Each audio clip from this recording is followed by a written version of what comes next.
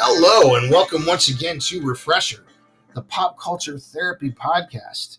I am Chris Levine, and I will be your host again this time around. Today, we are talking about the phenomenon known as Capgras delusion. Hey, Chris Levine, what is this thing you speak of? Well, in a nutshell, if you have Capgras delusion, essentially you're convinced that at least one person in your life is an imposter. Can you imagine that? All of a sudden, you look at your spouse, maybe one of your kids, or a parent, or a dog. You're not the real one. Who are you? How did you get in my house? See, according to the PubMed website, quote, it is a syndrome characterized by a false belief that an identical duplicate has replaced someone significant to the patient. The imposter can also replace an inanimate object or an animal.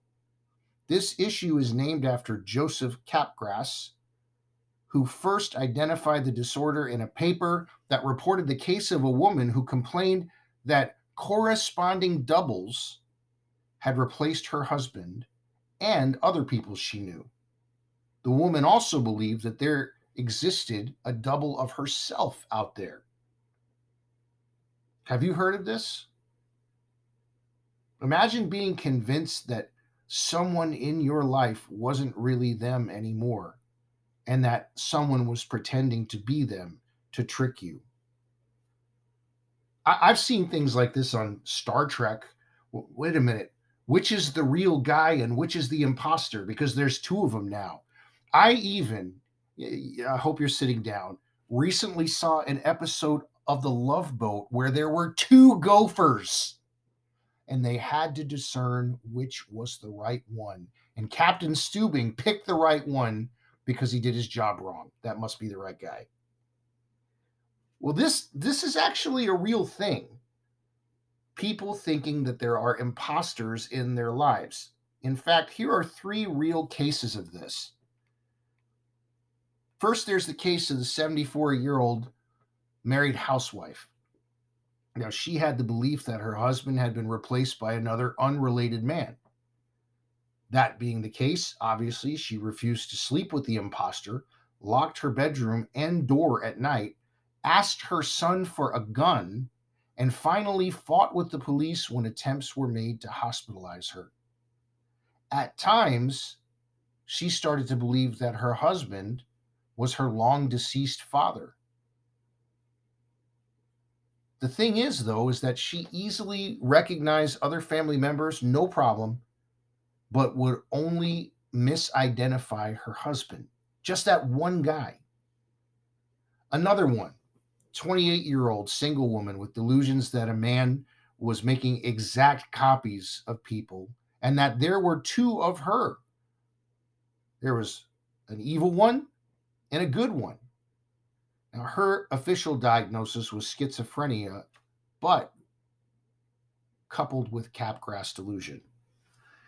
Then there was the 59-year-old man whose wife reported that he began to see her as a double or an imposter.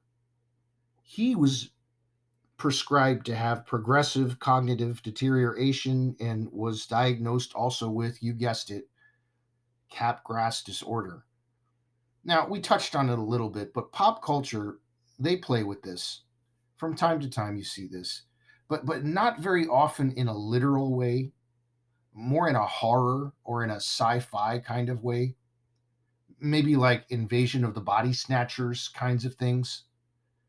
Then in pop culture, there was the whole Paul is dead phenomenon. You remember that or heard about that? Where many people truly believed, some still do, that the real Paul McCartney had died in a car crash on November 9th, 1966, after a fight with the other Beatles during a recording session. Well, according to believers in this, to spare the adoring public from grief, the Beatles replaced McCartney with a man named William Shears Campbell. You remember the name Billy Shears on the Sgt. Pepper album? Well, William Shears Campbell was supposed to be the winner of a Paul McCartney lookalike contest. Now, so much was built around this that people actually started finding what they called clues to justify that this was not Paul McCartney, but was a total imposter. For example, the phrase "turn me on, dead man" was supposed to be heard when the White Album track Revolution 9 is played backwards, or the license plate on the white Volkswagen Beetle on the Abbey Road photo containing some characters that people found cryptic. The characters were 28IF or 28 if, meaning 28 was how old Paul McCartney would have been at the time had he not died. There are many others, but I love this quote from Ringo Starr at the time. This is what he said. He said, a DJ put all those signs together. Paul with the Volkswagen Beetle, or on Magical Mystery Tour, where the three of us had red roses, but Paul had a black one. Here's my point in quoting Ringo here. This is what he said. It was just madness. There was no way we could prove that he was alive, even though he was. You see, some people at least, had made their mind up that he was dead, and that was it for those people. I was thinking, though, how many of us have at one time really thought about things of this nature? Maybe just to ourselves. My wife and I have discussed that there's been times where we've thought, who really is this person that I'm married to? And it's not in a negative way necessarily, but in the sense that day in, day out, I live side by side with this person and am devoted to this person. Who is this person? In an extreme sense, it's kind of like a real life Godfather situation. Like, you are Kay Adams. You're dating Michael Corleone, who's fresh out of the military. Now, by the time you're married, little you don't know, he secretly married another woman in Italy and he's a mafia boss. Again, it's extreme, but it isn't far-fetched to ask from time to time, who is this other person? Who really is this friend of mine? Who really is this uncle? Who really is this spouse? Or maybe there's the thing in pop culture that we see all the time, and it happens in real life too, where, say, a child's goldfish or turtle or hamster dies. The parents don't want to deal with that. They want to spare the child the grief, so what do? They go to the pet store, they try to find one that looks just like the deceased one. Again, this has been done oftentimes in pop culture as well. And usually the kid knows. Isn't that interesting? What is interesting too is that Capgras delusion is really more of a symptom than it is a syndrome. It's usually just kind of a little echo of the big problem that is really happening. You see, normally this happens because other things mentally are not going right. And there are victims of this, or ones that have to deal with this more than others. One of the biggest groups that deal with this are caregivers, be they relatives or medical personnel, because oftentimes these ones have to convince that relative or patient that they really are who they say they are over and over again, and explain what they're doing in the home. I couldn't help but think, again, in pop culture, of that 50 First Dates movie here. You remember that one? Where every morning Drew Barrymore woke up, but she forgot everything that happened before, and it was like a daily clean slate. Well, Capgras delusion is similar, as people are always having to remind people who they are and why they're there. Maybe we can wrap this up this way. Most people don't have full-blown Capgras delusion. Even if we have our little suspicions from time to time, we generally don't go too crazy over thinking somebody's an actual imposter. We all see what we see. Sometimes we see what we want to see. And the Harvard Business Review says that a ubiquitous tendency among humans is to only think as much as they feel they need to and no more. And I find that interesting along with this subject. You see, we rely on simple, efficient thought processes to get the job done. Not so much out of laziness, though there is a little bit of that too, but out of necessity.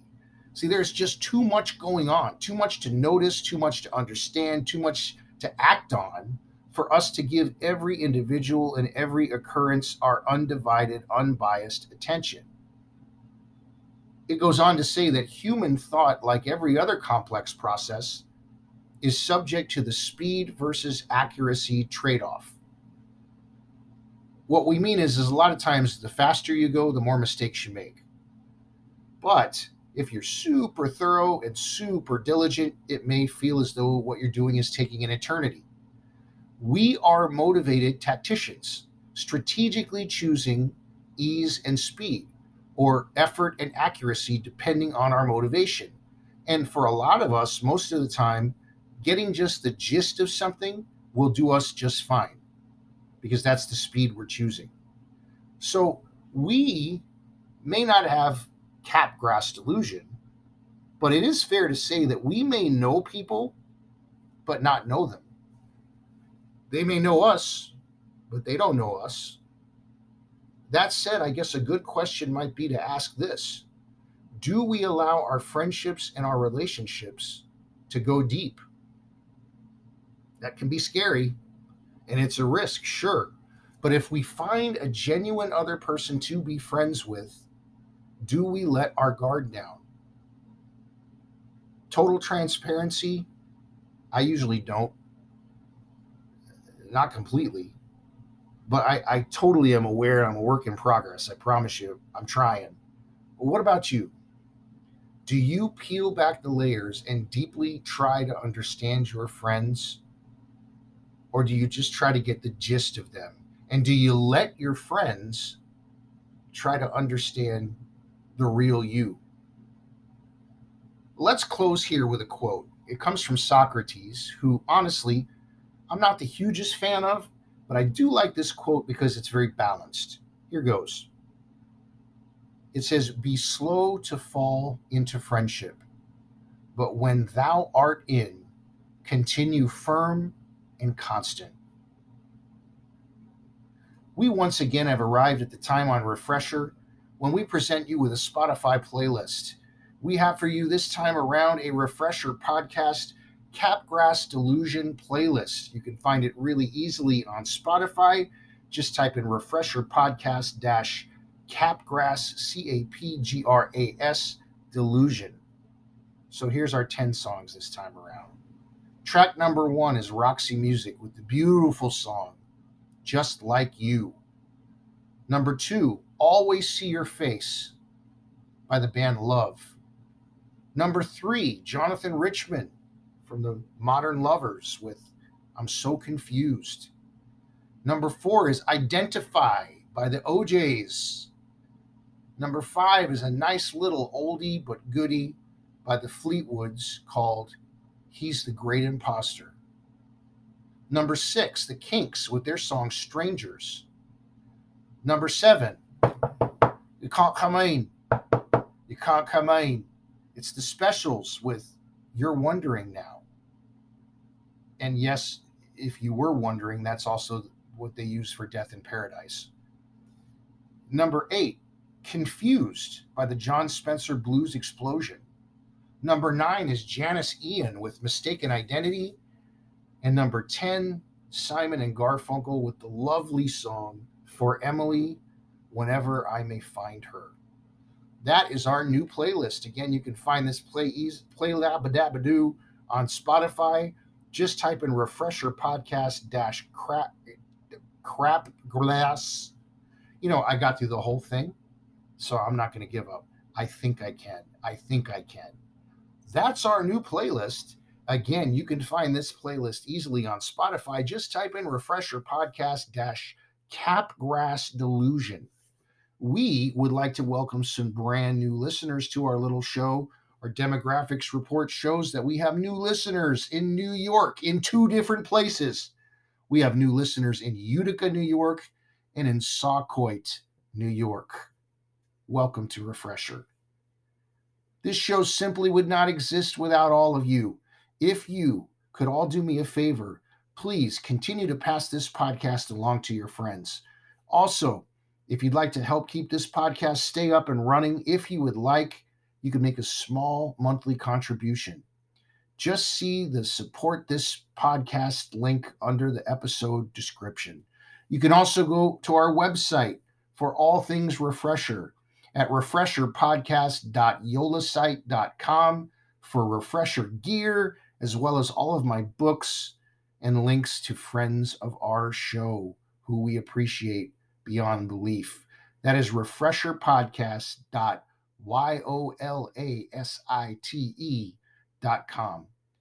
As always, the music that begins and ends this podcast is by the band Dive.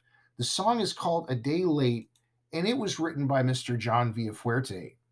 But until next time, this is Chris Levine for Refresher, the Pop Culture Therapy Podcast. Once again, I beg you, don't clown, just get down.